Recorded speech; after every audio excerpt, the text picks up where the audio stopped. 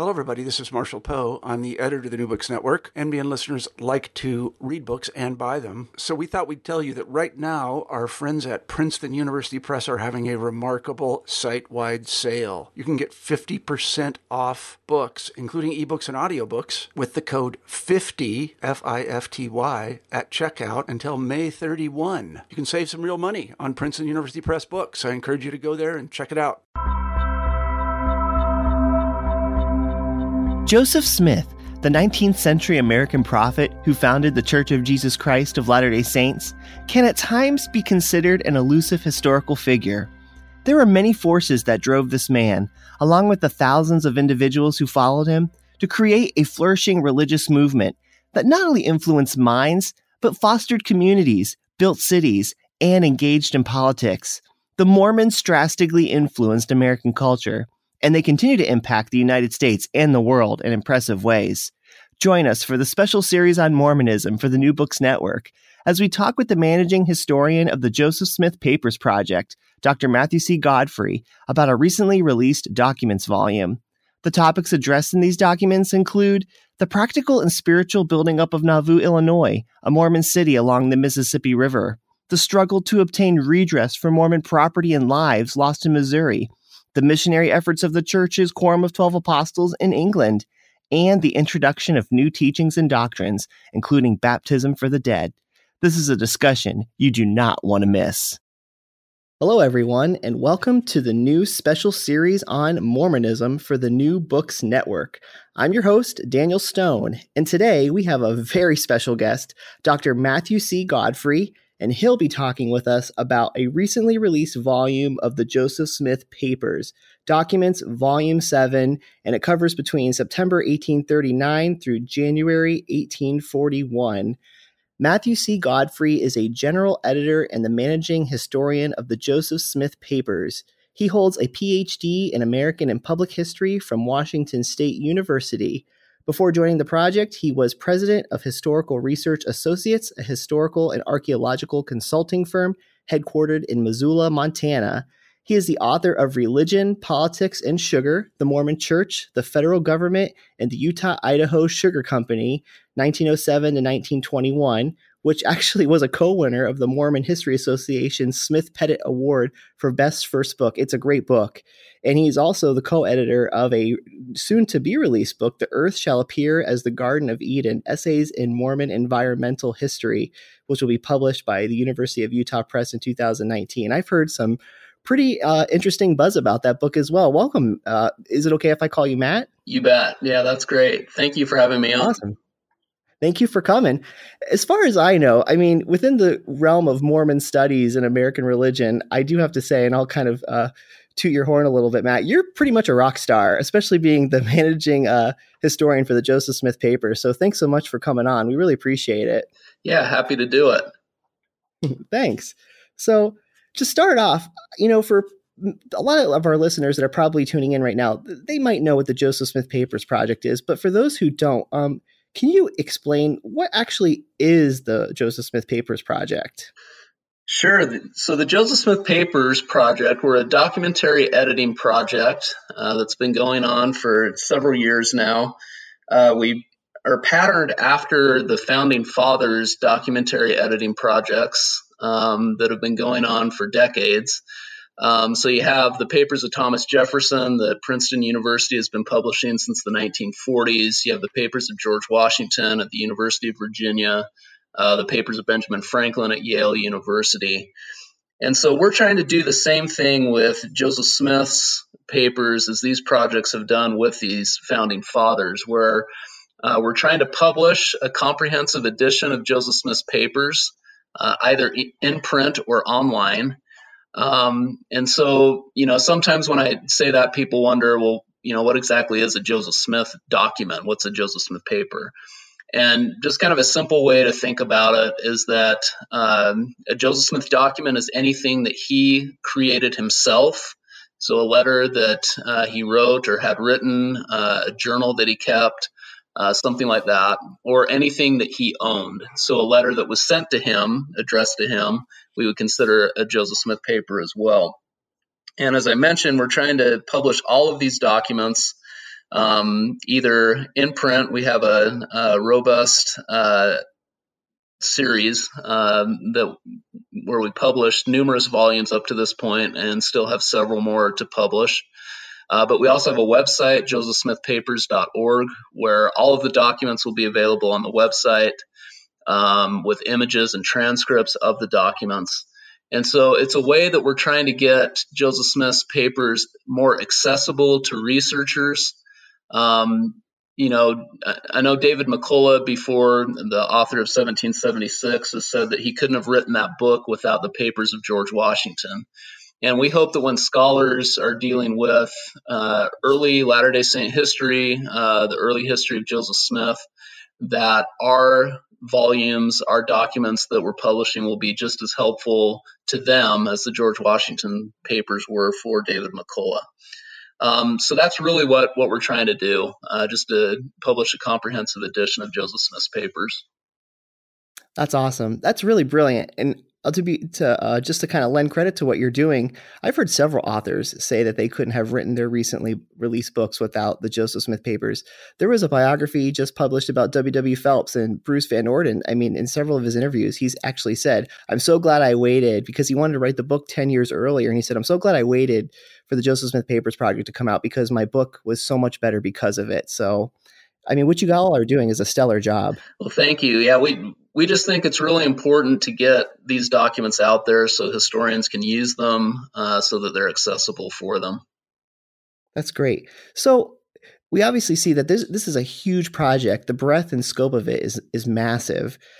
So we can definitely see the significance of that. But specifically with Joseph Smith and his papers, what does he bring to the fields of obviously Mormon studies, but in a broader field of American religion and just American history in general?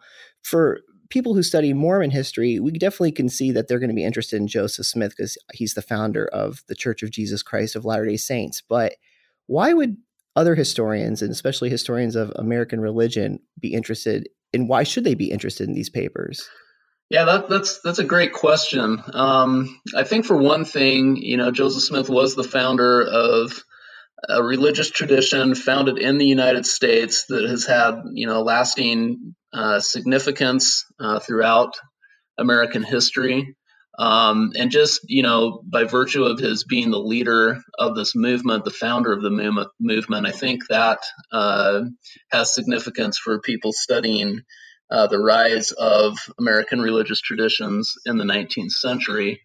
I also think that a lot of what Joseph Smith dealt with in his life, he establishes a church in 1830, he's killed in 1844, so that's a 14-year period. But this is right, in the middle of Jacksonian America, where you have issues going on with the rights of religious minorities in the United States.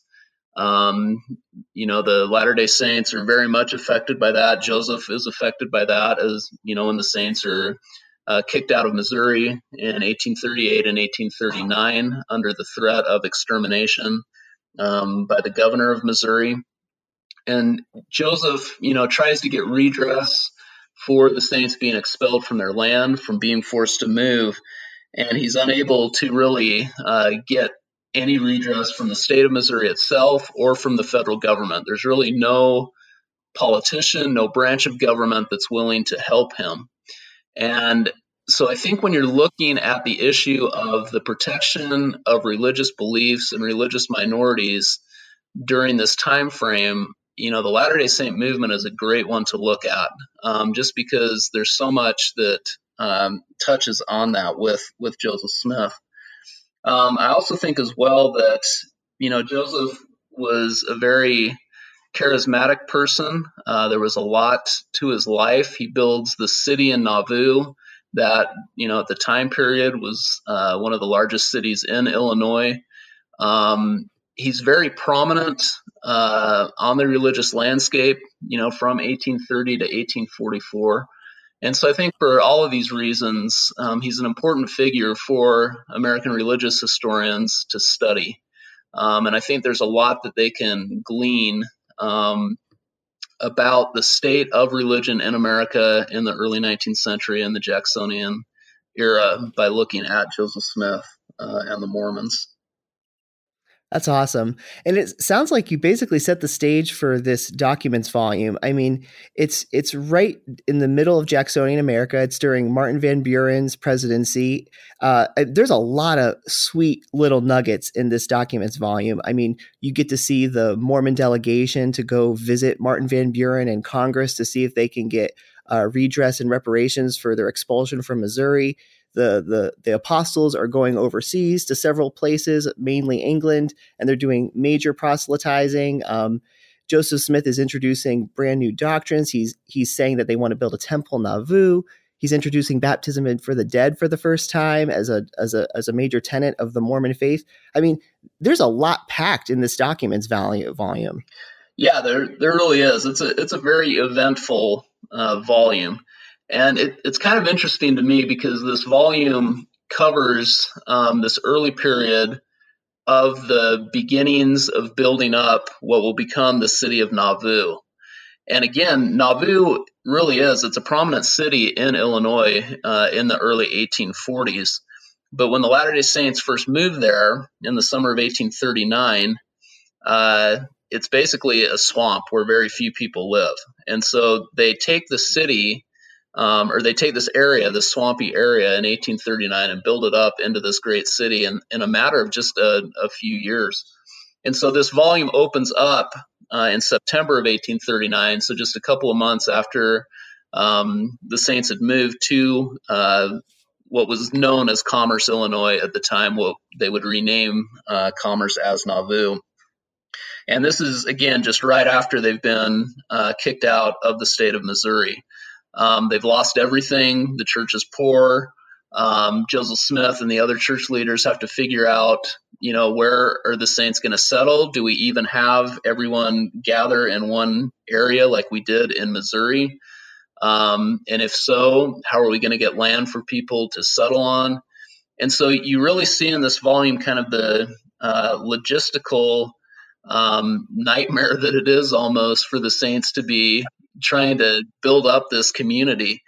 Joseph and the other church leaders go into just this huge amount of debt so that they can have land to sell to church members who are coming to the Commerce area. They go into debt for about $150,000, which is just an astronomical sum for the time. And so, you have these issues of Joseph being greatly in debt. They're trying to build the necessary infrastructure for the city.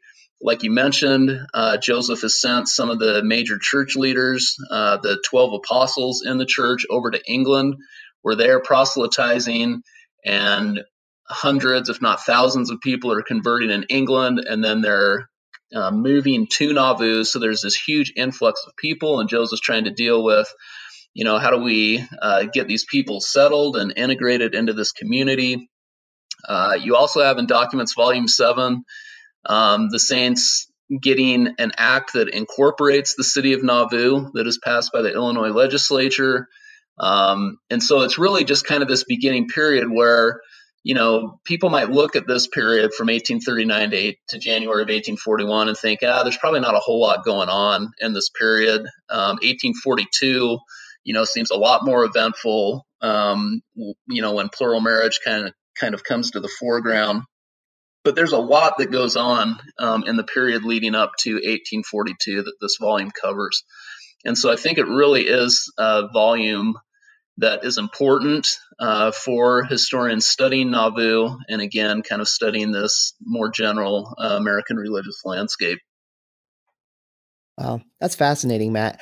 I have to say, just reading this documents volume, it reads, it's a documents volume, right? You don't really expect it to read like an actual history book, but the historical introductions are just so good and they're so detailed. And while you're reading the actual document, you just can't help but dive into the footnotes because the footnotes are just so detailed. And it really reads like a dramatic thriller, even though it's a documents volume. It's really good. All the tensions that you're pointing out, all of the editors that were a part of this volume, you all did a fantastic job. It's a beautiful work, and it really brings out the tension and the dramatic and the politics of the time and the the tension between the politics and the religion and everything that's happening with westward migration. It's fascinating stuff. Yeah, well, I'm glad that you enjoy it that way. Sometimes when we have people review our volumes before they're published, they tell us how dull they are. No. It's very nice to have someone say that they really enjoyed reading it. But that's kind of the nature of the beast, because, as you mentioned, these aren't meant necessarily to be read cover to, from the front cover to the back cover. They're really meant to be reference volumes. And so when we're writing, each document has its own historical introduction. And we write these introductions to kind of place the document in its historical context. So we're trying to answer, why was the document written? How was it created? How was it transmitted? How did people receive what was in the document itself? And then we provide these footnotes throughout the document so that a reader has all of the necessary background information that they need to really understand the document. And so we do try to be, fairly detailed, because we do want, someone could just flip open this volume to a random document, but then by reading the historical introduction, by reading the footnotes, they could automatically understand what's going on in the church at this time in Joseph Smith's life. Why is this document important? What's significant about it? And so that's really what our goal is in writing these introductions and this annotation. That's great. That's brilliant stuff. So you had talked about this, and I want to tease it out a little bit out of you, just because I just find this fascinating. Nauvoo, geographically and politically, it seems to be really important for the Latter-day Saints, especially because later on, Nauvoo is going to be, Joseph Smith is later going to have a revelation that this is going to be the cornerstone of Zion, right? Because they were expelled from Missouri, which was supposed to be the main Zion, where, they're supposed to build the temple for the coming of the New Jerusalem. And once they get expelled, Nauvoo is really, even the name, it means beautiful place in Hebrew. Is that correct? Yeah, that's what Joseph Smith said it meant. Okay. So it's just fascinating to me that, Joseph Smith seems to be putting a lot of importance and significance on Nauvoo. And politically, why was Nauvoo so important to the Latter-day Saints? Because it seems like they got a really unique charter from the state government. There's a lot going on with them. Can you explain that a little bit more? Sure, yeah. So, it's really interesting when you look at the Latter-day Saint people at this time, because Joseph Smith and the Mormons face accusations that they're guilty of block voting, that essentially Joseph Smith tells church members who he's going to support in an election, and then everybody automatically supports that person. Now, Joseph Smith denies this. He says, no, we don't vote as a block. But in reality, they kind of do vote as a block. And Joseph might not say, you guys need to go out and vote for this candidate that I'm supporting. But by virtue of supporting someone, virtually all the Latter-day Saints in the area will vote for that same candidate.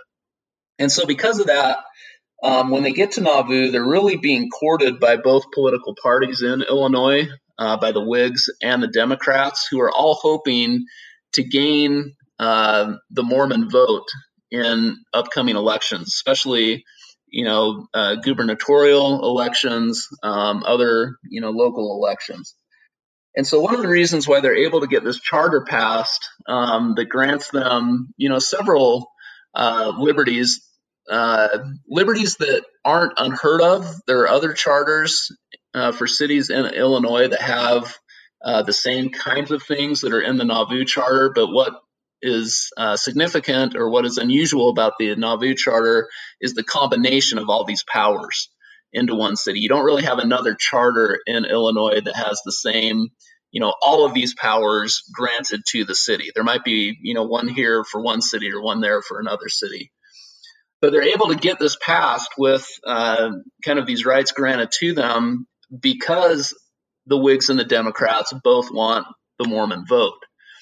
And one figure who's kind of instrumental in getting the Nauvoo Charter passed and in kind of working the political side of things is John C. Bennett, who will end up being, one of the major villains in Joseph Smith's life. In 1842, he'll break away from the church and cause a whole lot of problems for Joseph Smith.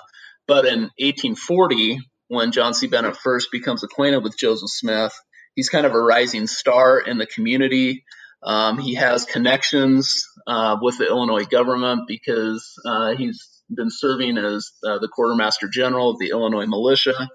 And so he's able to kind of play these political parties off of each other so that the Latter-day Saints are able to get this charter passed. Now, the unfortunate thing is that in an election, you do have to choose one candidate over another. And so invariably, one political party is going to be very disappointed and very upset with the Latter-day Saint people if they don't support their candidate. And that's what you see happening in Illinois. You see the Latter-day Saints supporting various candidates. They'll support Democratic candidates, and the Whigs will get upset with them. They'll support Whig candidates. The Democrats will get upset with them. And so I think one of the things with Nauvoo is that you really kind of see the Latter-day Saints becoming a significant political force in Illinois, in large part, because of the virtue of their numbers. As I was mentioning, as they're getting more and more people converting to England or converting in England and then moving over to Nauvoo, the population of the Latter-day Saints grow. They become increasingly important in numbers in Hancock County, Illinois. And so because of this, they become important politically for both parties. Wow. That's amazing stuff. And I mean, in Nauvoo, geographically, it's right along the Mississippi River, isn't it? It is. Yeah, it's right up against the river. That's awesome. So, I mean, even geographically, Nauvoo, as you're explaining politically, it's a powerhouse for the Mormons. They're getting a lot of the protections that they didn't necessarily get when they were in Missouri or in Ohio, but they're given this really a fantastic charter from the state government. But even geographically, they're right along a major trade network within the United States. They have a lot of land. I mean, that's just up for the taking that they can buy, and they bought it for fairly cheap, correct? Yeah, it was fairly cheap for the time, but they bought quite a bit of it, which is why they go into so much debt. Oh, wow. Amazing stuff. So now that you're kind of giving us this terrific backdrop of why this documents volume and why the city of Nauvoo is so significant within American history, especially within the study of Mormonism, what about Nauvoo theologically? Within Mormon studies, Nauvoo is kind of like the single most important section of early Mormonism that people like to talk about, is because a lot of historians say that this is when things really start to change and gear up for the church. Do you agree with that? And if so, why? Yeah, I think there's some merit to that. It's kind of an interesting subject to tackle, though, because one reason why Nauvoo is seen as so theologically important and, so many theological developments is that we have so many more accounts of discourses that Joseph Smith gave than we have, prior to 1839. So when he's in Nauvoo, Joseph, he didn't like to write himself, so he hired clerks and scribes to kind of keep his journal, keep his personal record, keep a history of the church. And what you see in Nauvoo is, some of these scribes, like Willard Richards and William Clayton, start to really record what Joseph Smith is saying in his discourses. You also have Wilford Woodruff, who keeps just this fantastic journal. And whenever he hears Joseph Smith speak, he records in detail what Joseph Smith said. And you don't really have anyone prior to 1839 that is keeping such a good record of what Joseph Smith is saying when he's preaching to the saints. And so it's a bit difficult to kind of study Joseph Smith's theology before Nauvoo because of that, because we just don't have as many discourses, surviving accounts of discourses that he gave prior to Nauvoo. Because we have that in Nauvoo, we can see a lot of these developments come out. You can kind of see Joseph Smith's theology, his ideas about who God is, about who human beings are, the nature of eternal progression, those kinds of things. You can see the development of that in his thought in Nauvoo. And there are some, very significant doctrines that come out of Nauvoo. One that we cover in Documents Volume 7 is something that I think Latter-day Saints, it's a key doctrine for Latter-day Saints today, and it's this notion of baptism for the dead, of people being able to be baptized as proxies for deceased ancestors who, weren't around, for Joseph Smith's restoration of the gospel. And this idea, this doctrine of baptism for the dead comes out in Nauvoo. Joseph Smith gives a sermon in August of 1840 at the funeral of Seymour Brunson, who's been a member of the Nauvoo High Council. So he was a leader in the church, where he first unveils this doctrine, this notion that the saints can be baptized on behalf of their deceased ancestors. And it's a doctrine that really just kind of catches fire among the saints. It's something that the Latter-day Saints believe is a very pleasing doctrine, something that really resonates with them, that they can be the means of salvation for their relatives who have gone on before, who didn't necessarily hear about the gospel as preached by Joseph Smith. And so Joseph elaborates on it at the October 1840 General Conference of the Church. He writes a letter that we have in Documents Volume 7 to the Quorum of the 12 Apostles, where he talks about it. We have letters from the late Kimball, who was the wife of Heber C. Kimball, one of the apostles serving in England, where she describes in great detail a discourse that Joseph gave on baptism for the dead. And again, this really becomes a key doctrine in this notion that Latter-day Saints can serve as saviors for their deceased relatives. And so it's doctrines like that that are really kind of exciting to see emerge from this Nauvoo period. And some of this may just be, Joseph Smith, prior to coming to Nauvoo, he spent 6 months in jail in Missouri.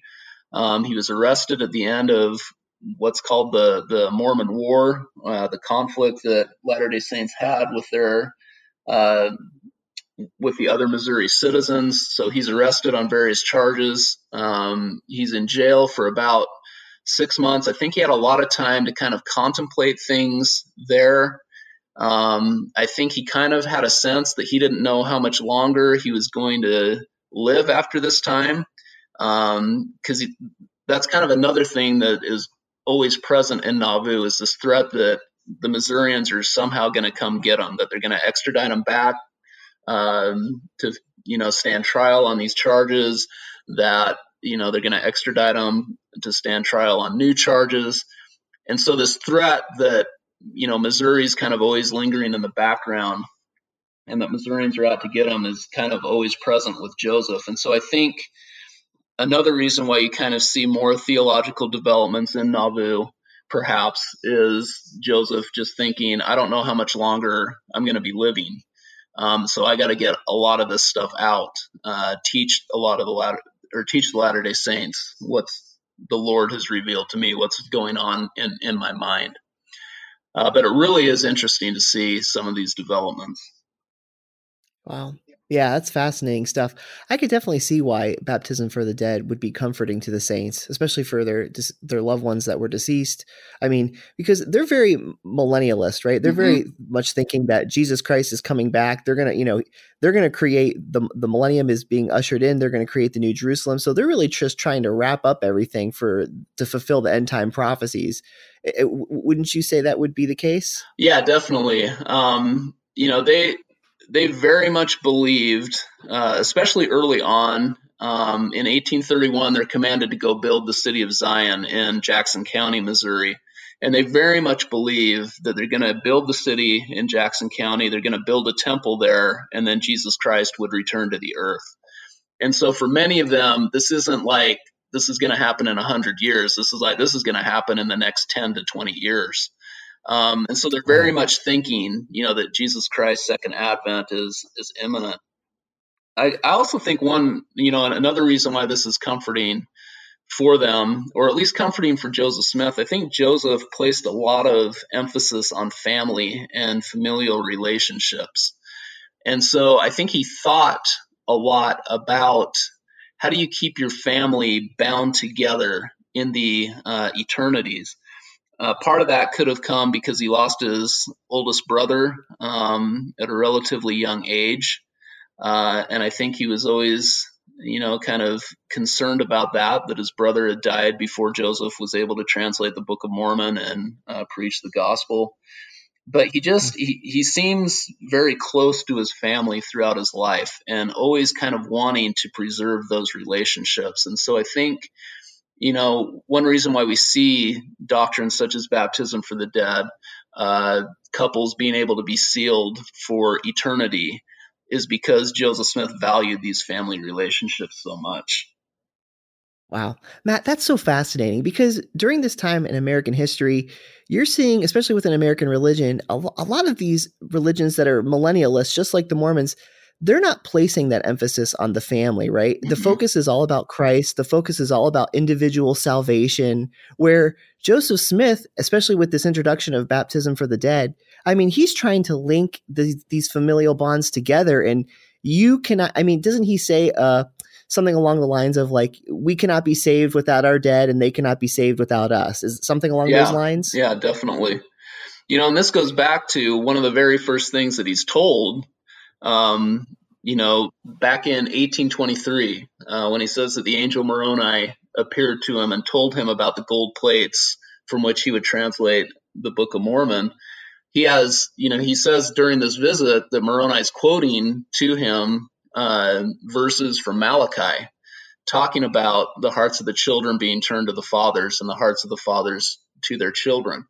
So it's something that's kind of present almost from the beginning of his prophetic calling, this notion of family, of looking out for those who have gone before, looking out for those who will come after. But again, you kind of really see it come out prominently, I think, in this Nauvoo period. Awesome stuff. Honestly, I just don't understand why Hollywood has not picked up Joseph Smith. I mean, this you just can't make this stuff up. It's fascinating. So speaking of that, and the Hollywood-esque part of this documents volume, Joseph Smith actually goes and meets Martin Van Buren. He actually goes to speak with the President of the United States. I mean, that takes guts and takes a lot of gumption to have a delegation to go visit the President of the United States, to go visit Congress and see if they can get redress from all the persecution that they suffered in Missouri. Can you tell us a little bit about why they did that and what is in this volume's document that's so significant about all those events? Sure, yeah. So the reason why they do it, this goes back to problems that they had in Missouri in 1833. So as I mentioned before, they were told in an 1831 revelation to build the city of Zion in Jackson County, Missouri. And they go and they start doing this. And after a couple years of being there, Missourians who aren't members of the church feel threatened by the Latter-day Saints because they feel like there's too many of them moving into Jackson County, that they're going to take over political power. They don't like the Latter-day Saints theology or doctrines. They think Joseph Smith's a fraud, an imposter. He's just trying to pull one over on people. There's a whole host of reasons, but essentially they're kicked out of Jackson County in 1833. And after that happens, Joseph dictates a revelation. He tells Edward Partridge, who's the bishop in Missouri, kind of the main church leader there. He tells him in December of 1833 that one thing that he just can't understand is why the Lord would let the Latter-day Saints or let church members be kicked out of Missouri, and what the Lord was going to do so that they could regain their lands. And so about a week after he writes this letter to Edward Partridge and says, I've been wondering about these things, the Lord's not telling me, he dictates a revelation that answers those very two questions. And one of the things that this revelation talks about is about how the saints need to seek redress through all legal means to to try to get their property back in Jackson County. So it tells them that they need to petition local governments. They need to petition the state government of Missouri.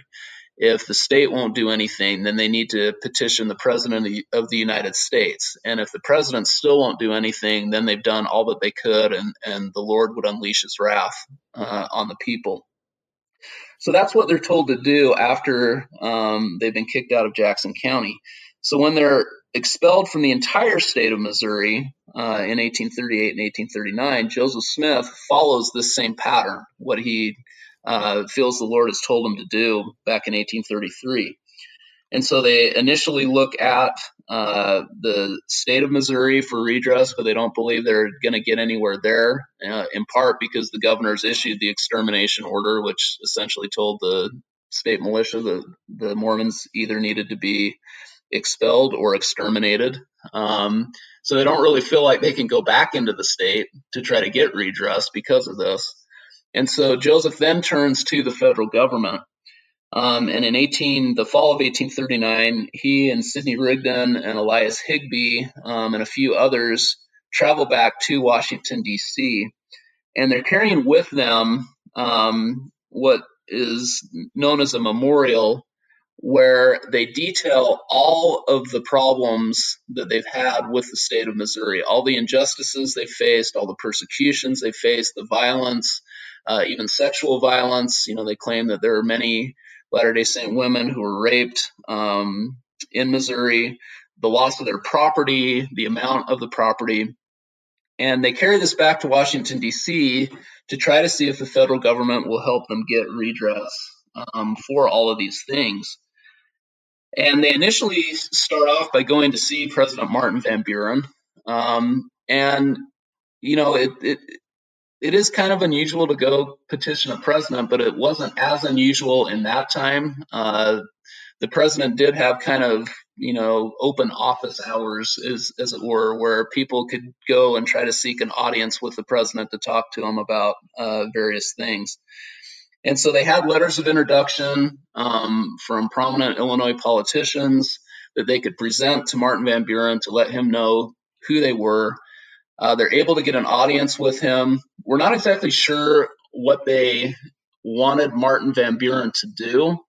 But one thing that Spencer McBride, one of our historians, he's written about this before. He's the one who, in our volume documents, volume 7, covered the documents dealing with redress from the federal government. One of the things that he thinks is that what Joseph Smith hoped to do was to get Martin Van Buren to actually provide some support for the Latter-day Saints memorial in his State of the Union address to Congress, which he would give to them in January. But when he talks to Martin Van Buren essentially tells him, look, I can't do anything for you because if I support you in this, I'm going to lose the whole state of Missouri in the 1840 election, so I'm not going to do anything for that. So then they go and submit their memorial to the Senate Committee on the Judiciary, who considers their memorial. They hold some hearings, kind of preliminary hearings on it, trying to decide whether the Senate actually had jurisdiction over this. And they ultimately decide that no, the federal government doesn't have any jurisdiction over this. The Latter-day Saints, if they want redress, they need to get that through the state of Missouri. That the federal government really doesn't have any authority over it. And this, of course, doesn't sit well with Joseph because he's basically saying, this is insulting to us because we've already tried to get redress from the state of Missouri and we can't do it. And so he feels very strongly after this that even with the Constitution and the Bill of Rights, that the state of politics in the United States at the time does not protect religious minorities in their religious beliefs. And so in 1844, when Joseph Smith decides to run for president, one of the prominent positions that he takes in his platform is that he will support the rights of all religious minorities, not just Mormons, that any religious minority, that he will work hard to protect their rights, because he felt so strongly that the federal government hadn't done that for the Latter-day Saints after their expulsion from Missouri. Wow.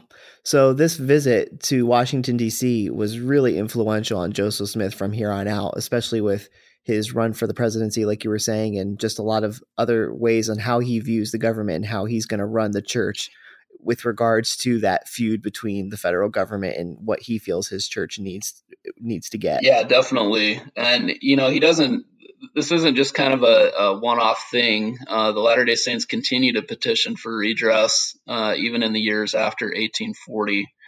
So it is something, I don't think you can underestimate the influence that the Missouri period and the expulsion from Missouri had on the Latter-day Saints and on Joseph Smith. It was a really traumatic time for them, a really traumatic event. It colored, like you said, their views of the federal government.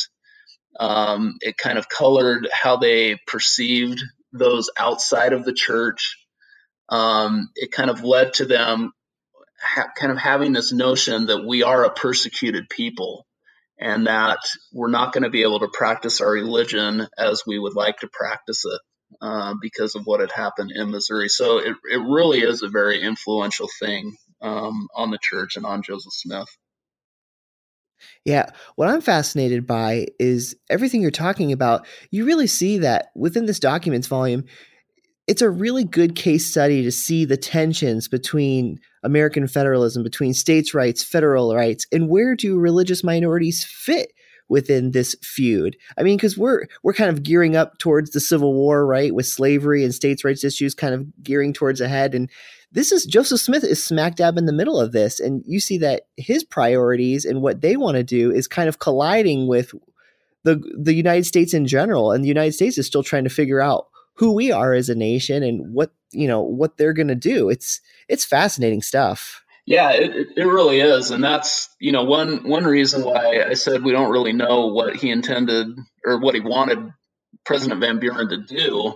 One of the reasons why we think that is because, he knew Van Buren very much believed in states' rights. And so in approaching Van Buren, you would think, well, there's no way that Van Buren's going to support you in this because he, doesn't want to interfere with what's going on in the state of Missouri at the time, because he is such a strong states' rights proponent. But I do think that this, as I mentioned previously in this, I do think this is one reason why it's fascinating to study the Mormons during this time period, is just because you do have this clash between, what is the proper role of the federal government versus the role of the states. And as you said, this is going to get a lot more play in the late 1840s, the 1850s leading up to the Civil War. But you kind of see a taste of it, especially for minority groups, when you look at the Latter-day Saint experience in Missouri and in Joseph Smith's attempts to get redress from the federal government. So I really think it's a fascinating thing for American historians to study who deal with these kinds of issues. Wow, yeah, that's terrific stuff. You guys are so detailed with it. I even love the footnotes where there's this one area within the volume.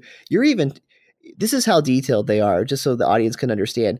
When you say that, Joseph Smith is going to meet Vartan Van Buren, in the footnotes, you are actually saying like which parlor they would have met in most likely, and you're showing books as to, the citations. It's just amazing stuff, the detail that you all went into to kind of not only set the stage, the historical stage and background for this, but to just get into the nitty gritty of how things actually functioned and worked, not only for Joseph Smith, but within America and American citizenry in general, going to meet the president. What was it like? Where did they actually do it? It's great stuff, Matt. I just can't praise it enough. Well, that's what makes working on these volumes so much fun.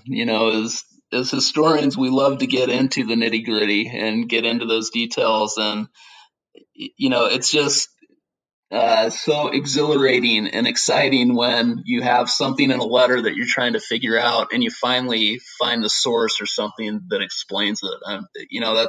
For me, that's one reason why I love being a historian. That's something that just gives me a whole lot of satisfaction to be able to uncover some of those things. Brilliant. Awesome. So we could be talking about these issues throughout the whole interview because it's just really great stuff. But I want to talk about another topic that this volume's document goes into a lot of detail, and it's with the missionary work that's being done with the Mormon Church, especially in England.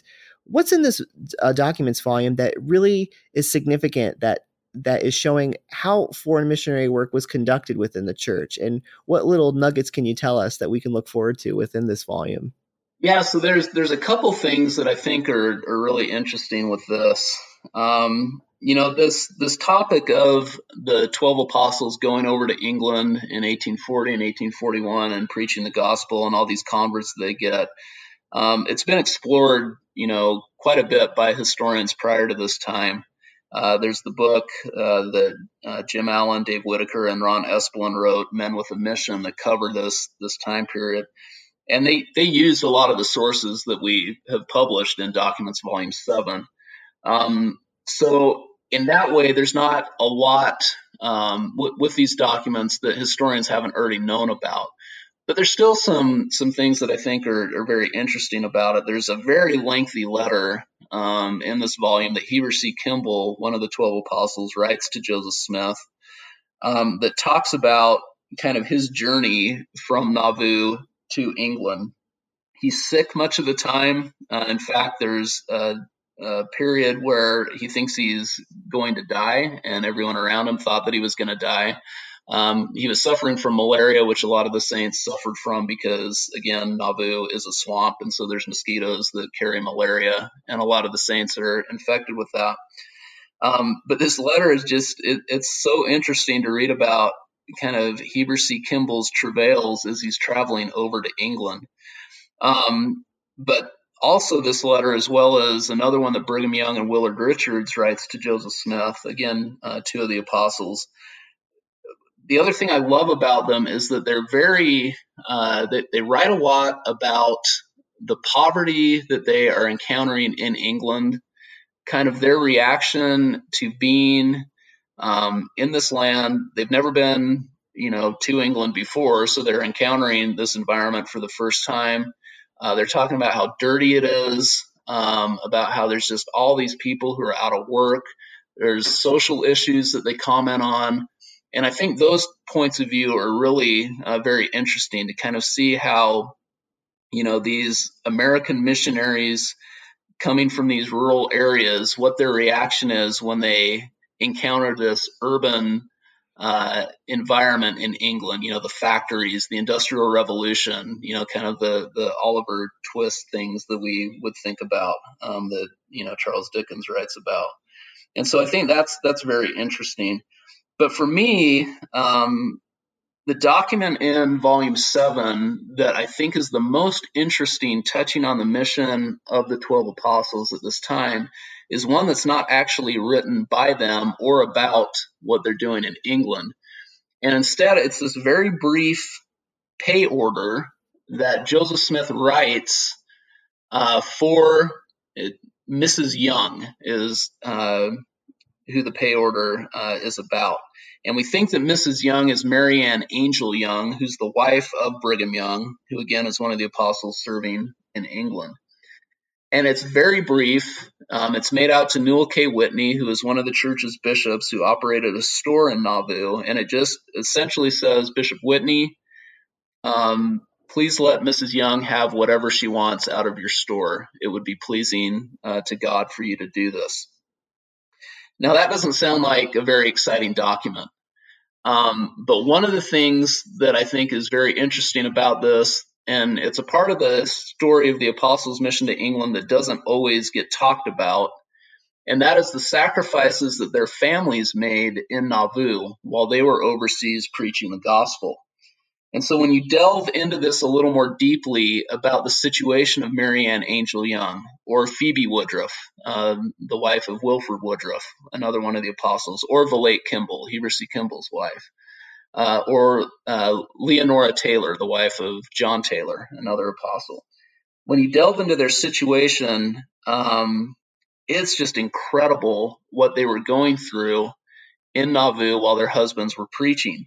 So like I was mentioning, in 1840, Nauvoo is still pretty much a swamp. There's a lot of disease going on because of malaria outbreaks.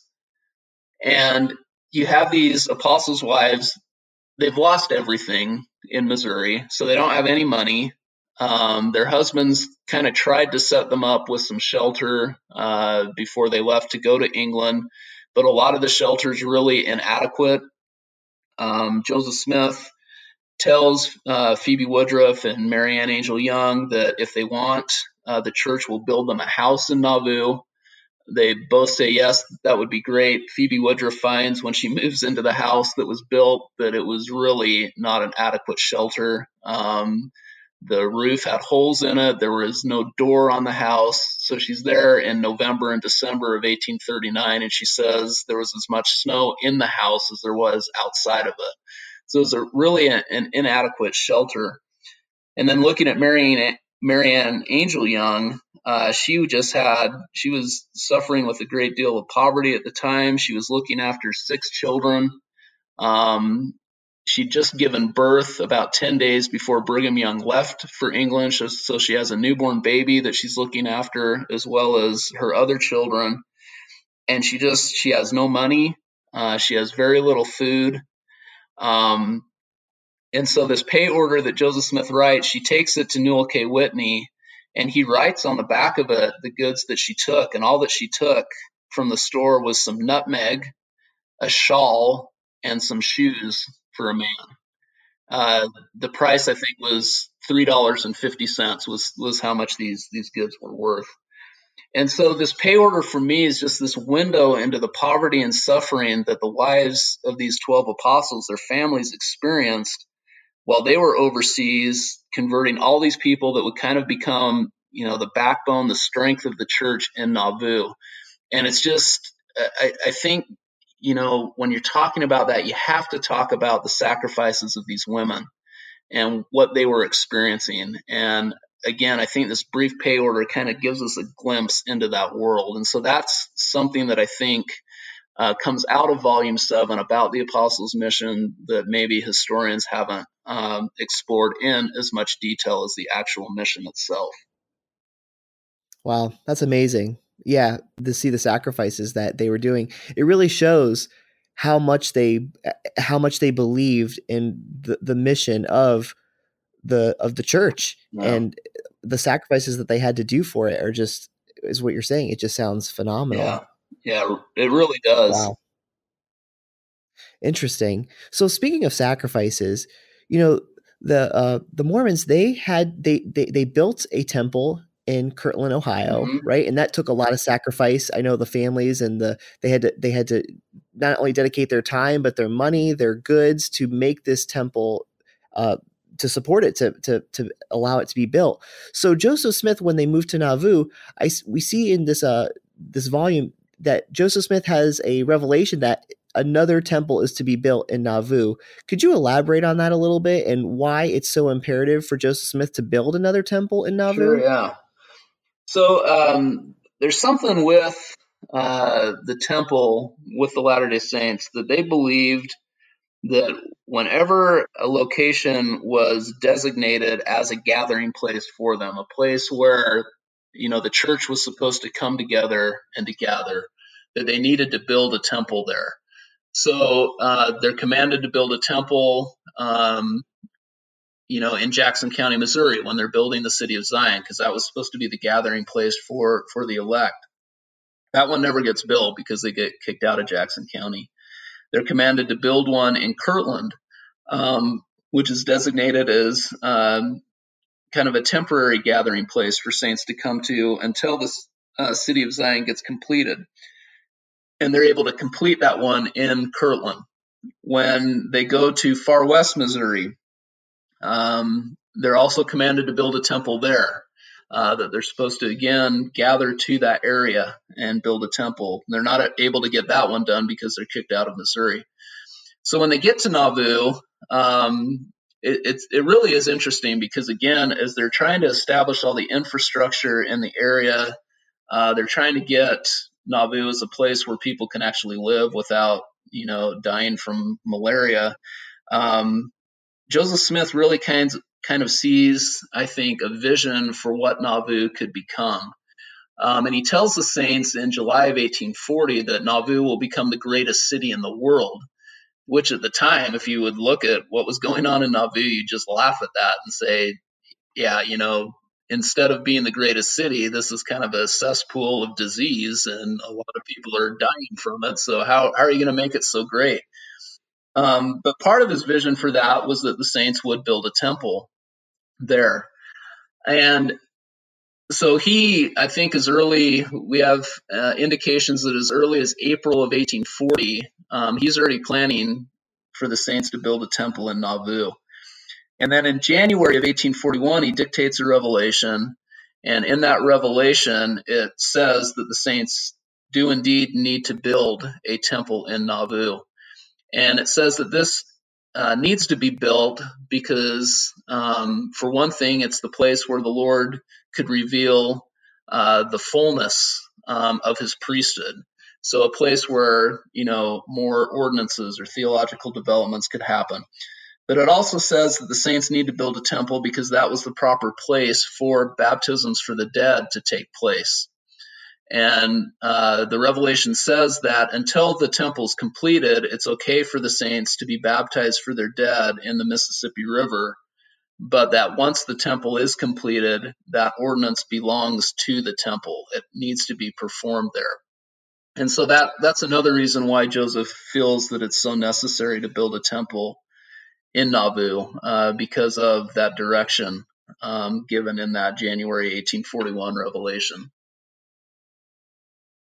Wow, that's fascinating, Matt, because what I find interesting about this volume and just Nauvoo in general, I mean, when they build the temple in Ohio, it's important, right? It's a holy sanctuary, but they're also conducting business and things of that nature within the temple. But it sounds like what you're saying is Joseph Smith is envisioning the temple to become something, it's almost becoming holier, where they're going to do new ordinances there and what maybe other religions might call sacraments or rites, but they're going to be doing ordinances there that are not only important for the church, but like salvation ordinances that are important for the individuals and for this millennial idea of what is to come about in the very near future. It's almost like his temple theology is, I don't know if it's derogatory to say evolving, but it's becoming much more revealed in his mind as how important this actually is and why Nauvoo is such a central focal point within his mind. Am I off thinking along those lines? No, I think, Joseph Smith's ideas about temples, about the purpose of temples, definitely develop over time. With Kirtland, there were some of those salvific rites that were performed in the Kirtland Temple. There were washings and anointings that were performed there. But to a large degree, the Kirtland Temple was just used as kind of a large meeting house for the saints where they could gather and hear instruction from their church leaders. And it wasn't really seen so much as a place where kind of these holy rites would take place.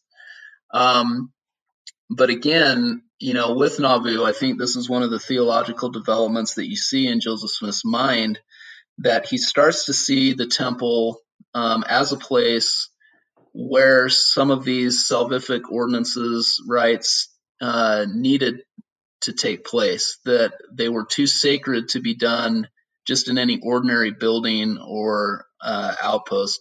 Now, some of these he does reveal to Latter-day Saints before the temple's completed in kind of an upper room of his red brick store. But when the temple is completed in Nauvoo, it's not completed until after Joseph Smith is killed. But once it is completed, then these ordinances, these rites, are performed in the temple itself. And so I think you see Joseph Smith's ideas about temples develop into what their purpose should be, how they should be used, how the Lord views them. Kind of all of these things come together a little bit more strongly in Nauvoo. And I think it's part of this, what we've already talked about, these theological developments that you see in Nauvoo, definitely his understanding of the temple. Wow, it's fascinating. I mean, just objectively looking at Joseph Smith within American history, he is an American religious entrepreneur. The fact that this is even happening within early America is just unbelievable, and he's successful at bringing this to pass. It's quite a marvel. Yeah, he's quite a figure, I think.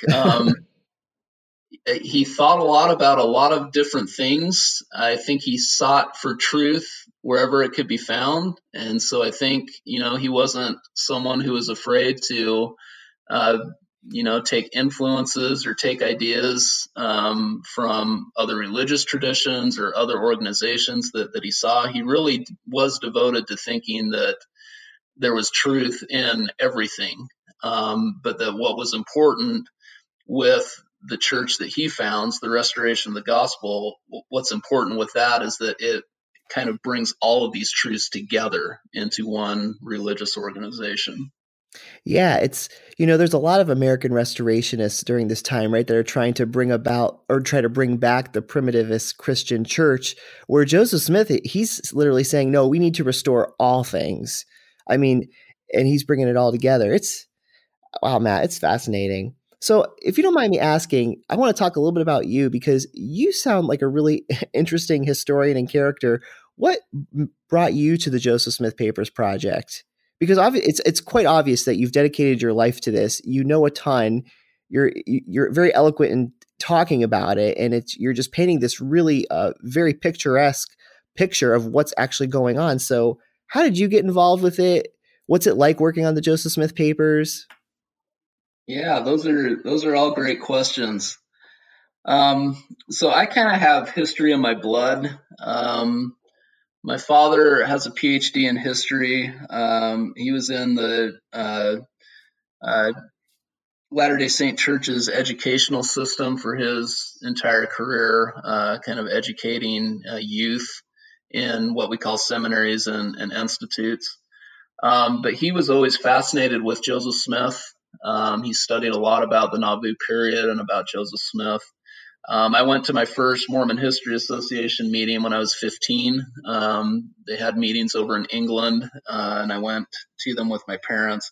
I think I was more fascinated at the time with the record stores in England because I was very much into The Cure and Depeche Mode and those kinds of groups at the time.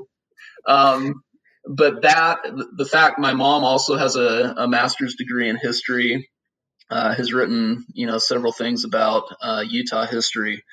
But I think those things were just kind of always around me growing up. And so history felt just kind of a natural thing for me. So after I got my PhD, as you mentioned in your introduction to me, I did work in Montana for about 8.5 years as a historical consultant. And I didn't do a whole lot with Mormon history at that time. I've always been interested in Mormon history. My PhD dissertation was about the Utah-Idaho Sugar Company, which was a beet sugar company that the church had a large interest in. And so I've always, been fascinated by Mormon history, but I wasn't really doing anything with it. But, when I was working on my PhD, working on my master's degree, I always kind of had this notion that it'd be a lot of fun to work for the church history department. So back in 2010, the project was kind of undergoing a bit of a transformation. So prior to that time, kind of the working model for the Joseph Smith Papers had been that they would kind of hire people who were in academic institutions to work on the Joseph Smith Papers as some of their research projects. And so there were several people at Brigham Young University, at other institutions, professors there who were working on the Joseph Smith Papers. But they, I think, decided that in order to actually produce the volumes in the time frame in which we were supposed to produce them, that they needed more people in-house within the LDS Church's history department. And so in 2010, they decided to hire 4 PhD historians to work in the church history department, specifically on the Joseph Smith papers. And so they had a job announcement for it. I saw it. I was interested in it. I applied for it. Kind of had a hard decision because I really enjoyed what I was doing in Montana, but ultimately decided that this is where I wanted to be. So I came to the project in 2010. And, it really has been a fascinating experience. And I'll be the first to admit that prior to coming to the project, I was not by any means an expert in Joseph Smith or in early church history. Most of what I had studied with the Latter-day Saint movement was 20th century topics. And so I still, here we are almost 9 years later, and all of my colleagues know, I still feel like they know a whole lot more about Joseph Smith and about these early time periods than I do. I always learn a lot from them as I work on these volumes. But it's just been fascinating for me just to really delve into Joseph Smith as a person, to read, letters that he wrote, to read his journals, to kind of gain insights into him as an individual. And I've thoroughly enjoyed that. Every day there's always something interesting to work on and to explore. So it's just been a wonderful project for me to work on, and something that I really enjoy. That's great. You definitely have a sweet gig, I gotta say. It sounds awesome. So how is it funded? I mean, this is a massive undertaking. If you don't mind me asking, because this is published by an arm of the Church of Jesus Christ of Latter-day Saints, correct? It's the Church Historians Press. And this is, yes. and this isn't, this isn't apologetic work. I mean, this is hard hitting historical work. Like you said, you have top caliber historians working on it. I mean, this is a major papers project. How is this even being funded by a church? Yeah, we really could not do the Joseph Smith papers project, especially with the resources we have, if it weren't for the Larry H. Miller and Gail Miller Philanthropic Foundation. So Larry H. Miller was a car dealer in Utah. He's also an owner of the Utah Jazz basketball team, NBA team. And he became interested in this project early on when they were talking about doing this. I should say, too, just to kind of back up with this project has its roots in a lot of the work that a historian named Dean Jesse did for the LDS Church Historical Department beginning in the 1960s, where he was trying to bring Joseph Smith's papers together and publish them. But it was a massive undertaking for one person to do. And so back in the late 1990s and early 2000s, they decided that they really wanted to do this project more on the scope of the Founding Fathers projects that I had talked about. And so in the midst of them talking about how do we do this, where is this going to be housed? It was originally housed at Brigham Young University in the Joseph Fielding Smith Institute of Church History there. But kind of early on, Larry Miller became involved with it and decided that he wanted to help fund this project. He felt very strongly about Joseph Smith and about the need to get these papers out to the scholarly world. And so he provided a sizable donation to the project. The project was then moved up from Brigham Young University to the Church History Department, which is in Salt Lake City, Utah. And, ever since we've been up here, Larry himself died in 2009, but his wife, Gail, has been just as supportive of the project as Larry is. And so they provide still about half of the funding for the project. And the church provides the other half for it. But it's really because of the Millers' generosity and their willingness to fund this that we're able to have a top-notch staff. The website that we have is, I think, regarded as one of the top documentary editing websites in the United States. And it's because of the Millers and their generosity that we've been able to do all of this. That's terrific. Yeah, I got to say that the website's phenomenal. I mean, it's so easy to use. For researchers, it's just fantastic. It's definitely an asset that more historians and researchers should make use of. Yeah, it's a great thing. We have a lot of great people who have worked on our website. We understand, when our volumes are published, they're not cheap. They run, usually around $54, $55. Some of them are more expensive than that.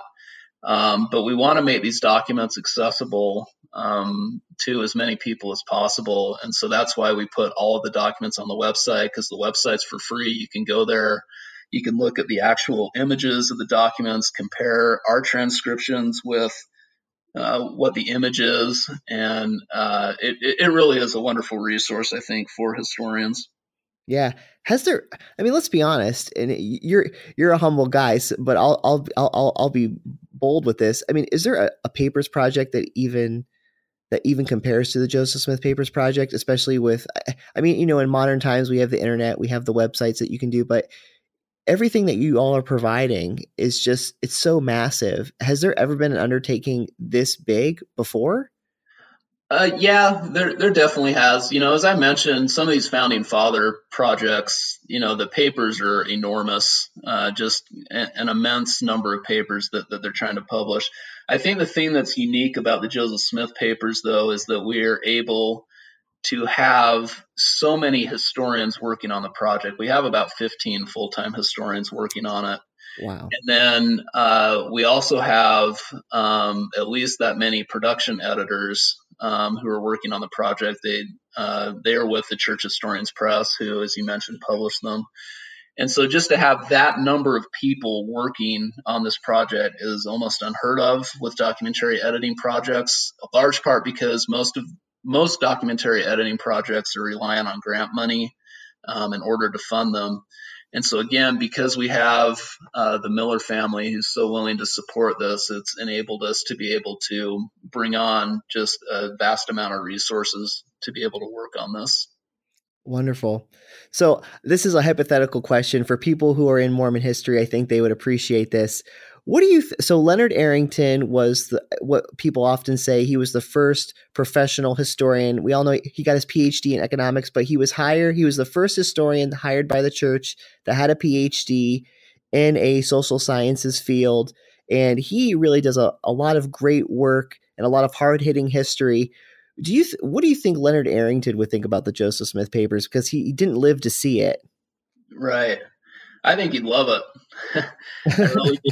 I think it's, when he became church historian back in the early 1970s, one of the things that I think he really wanted to do was to make the church's history more accessible to scholars and to Latter-day Saints as well. And so he had, all kinds of projects in mind. He, wanted to do kind of a 15-volume history of the church where he'd have different scholars write about different eras in the church. It didn't quite pan out that all of these volumes were published, but I think he was always looking for ways to get our history out there. And not only that, but to do really solid, good history that would be acceptable to non-Mormon scholars. And I think that's something that we really key in to with the Joseph Smith papers.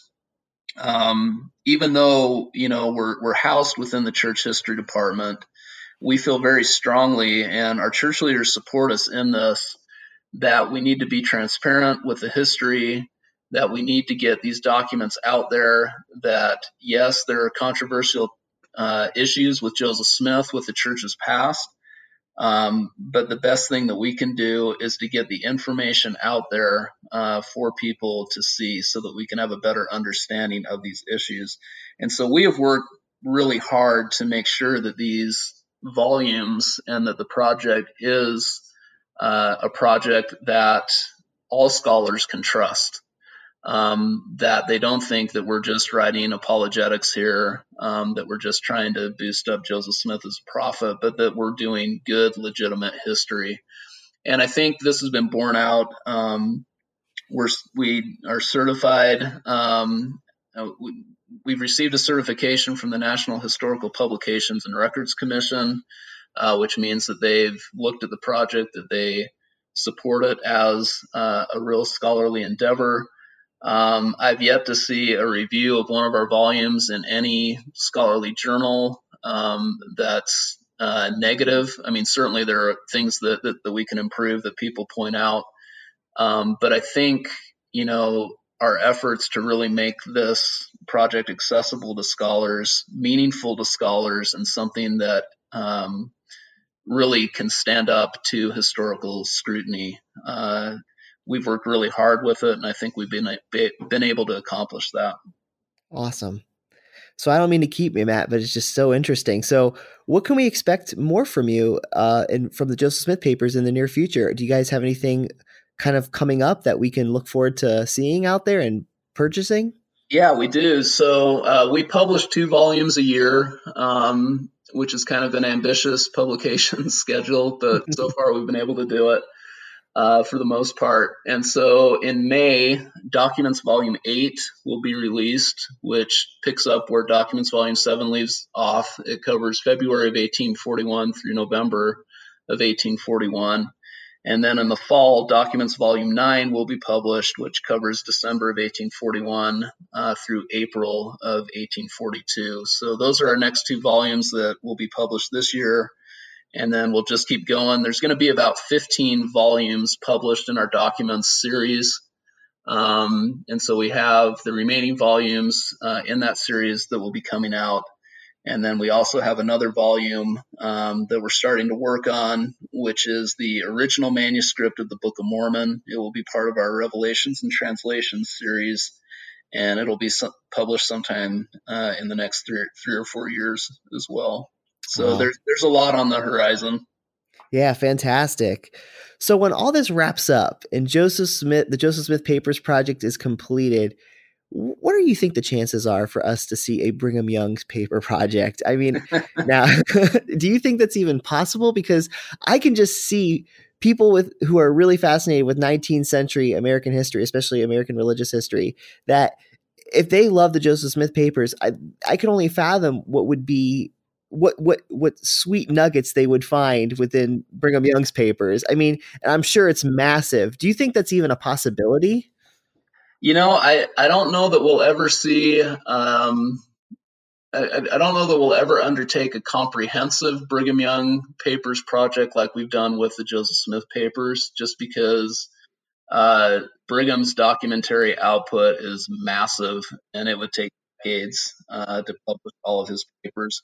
But I do think that, it's likely that we'll publish a subset of his papers. Maybe looking at some of his correspondence with Latter-day Saints, maybe some of his work as, the territorial governor of Utah, or as an Indian agent in Utah, some of those things. So I think there are, certain topical areas in Brigham Young's life where we'll probably try to publish some of his papers. But I'm not sure that we'll ever do, a comprehensive Brigham Young papers.